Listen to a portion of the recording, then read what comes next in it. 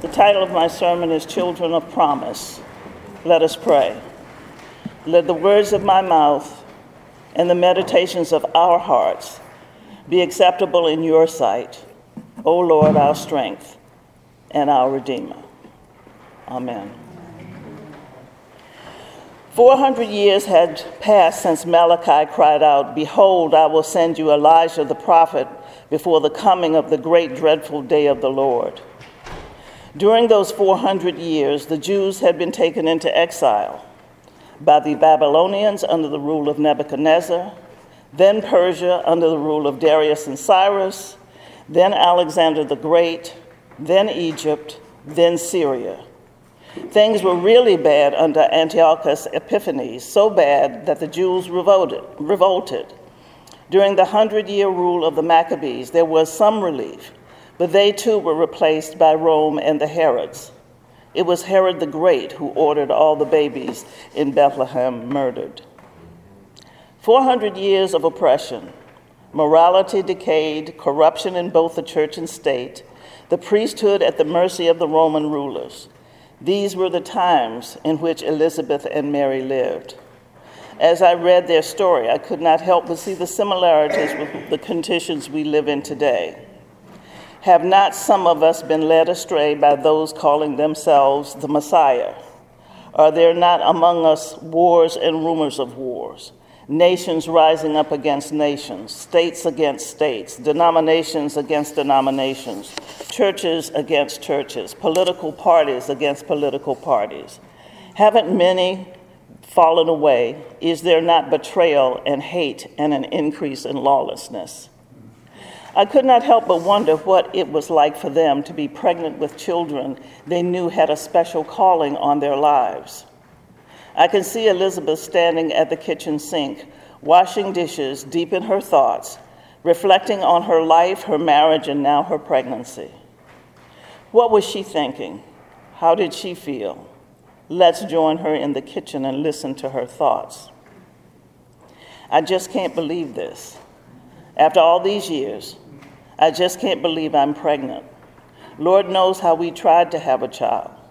We went to the doctors and the midwives and everybody we thought could help. We tried all kinds of tonics and roots and herbs.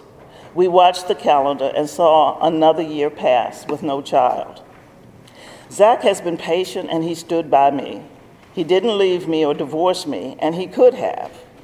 Maybe he understood deep down, though he would never admit it out loud, that possibly he could be the reason I didn't conceive. It has been so painful to watch the circumcisions, the naming ceremonies, the bar mitzvahs, the bat mitzvahs of our friends and watch them become grandparents and great-grandparents. Coming from a long line of ministers myself and marrying a minister has made it even worse. People look at us with reverence and disdain all at the same time. The looks and the snide remarks really hurt when I was younger. Now the disdain has turned to pity. I can relate to the pain and the anguish of Sarah and Hannah. It has been a struggle for us to stay true to our calling as descendants of Aaron. We both remember our families telling us how special our heritage was because even after the exile, we were still able to trace our family roots back to Aaron. Only those who could present proof of a relationship to Aaron could be priests. It was such an honor. Our families were so proud. We felt so blessed. But now there are more priests from the family line than there are positions in the temple. Zach had to find other work to support us. Zach and I take our religious heritage seriously. We follow all the ordinances. It hasn't been easy. Others think we are crazy. There is so much corruption and selfishness in the ministry now. Things have gotten so bad. The services are either dry and mechanical, without spirit or joy, or the priests work the congregation up in a frenzy and then take all of the offerings. The symbols of our faith have become mundane and meaningless, and the temple is just another place to gather, not worship. Elizabeth finishes the dishes and puts them away. She is moving slower now these days. Her back is beginning to bother her, so she sits down for a while and continues to reflect. Zach and I were so excited when we found out he had been chosen to burn the incense in the holy place on the Sabbath. The whole congregation assembled in the outer court. How good it felt for Zach to be able to perform a task he was trained to do. I thought he was taking a long time because he was savoring every minute in the holy place.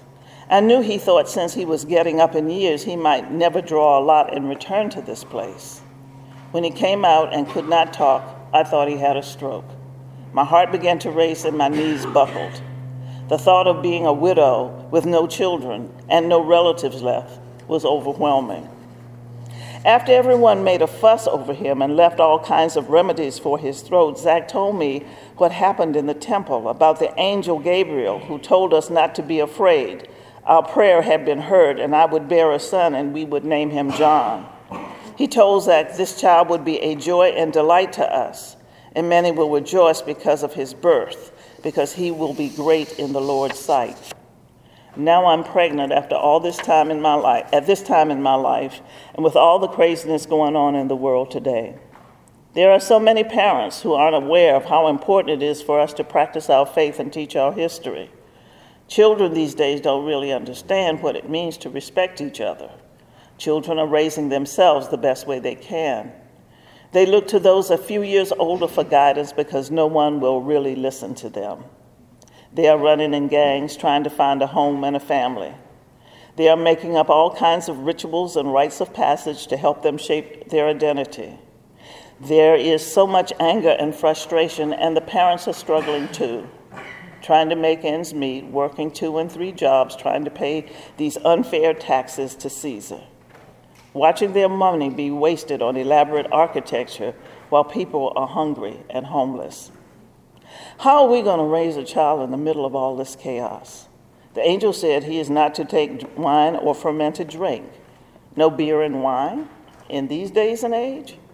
In a world of instability, to an old barren woman, a child is to be born. My child is to be a prophet. He is to make ready a people for the coming of the Lord. He is a child of expectancy and hope, a child of promise. Who can I talk to about this? No one is going to believe this. Zach is the only one who understands, but now he can't talk, and it is difficult to communicate. These were the same thoughts that were running through Mary's mind as she traveled 3 days to Elizabeth's house. She knew the reason the angel told her about her cousin was so she would have someone to talk to. She couldn't talk to Joseph. He wouldn't understand. How could she make him understand this pregnancy and she was still a virgin? Angels and visions were not his thing. He liked things that were concrete, like wood and nails and hammers and saws, not this fluffy angel stuff. No, she couldn't talk to Joseph. As she approached Elizabeth's door, Mary prayed, Lord, please let her be home.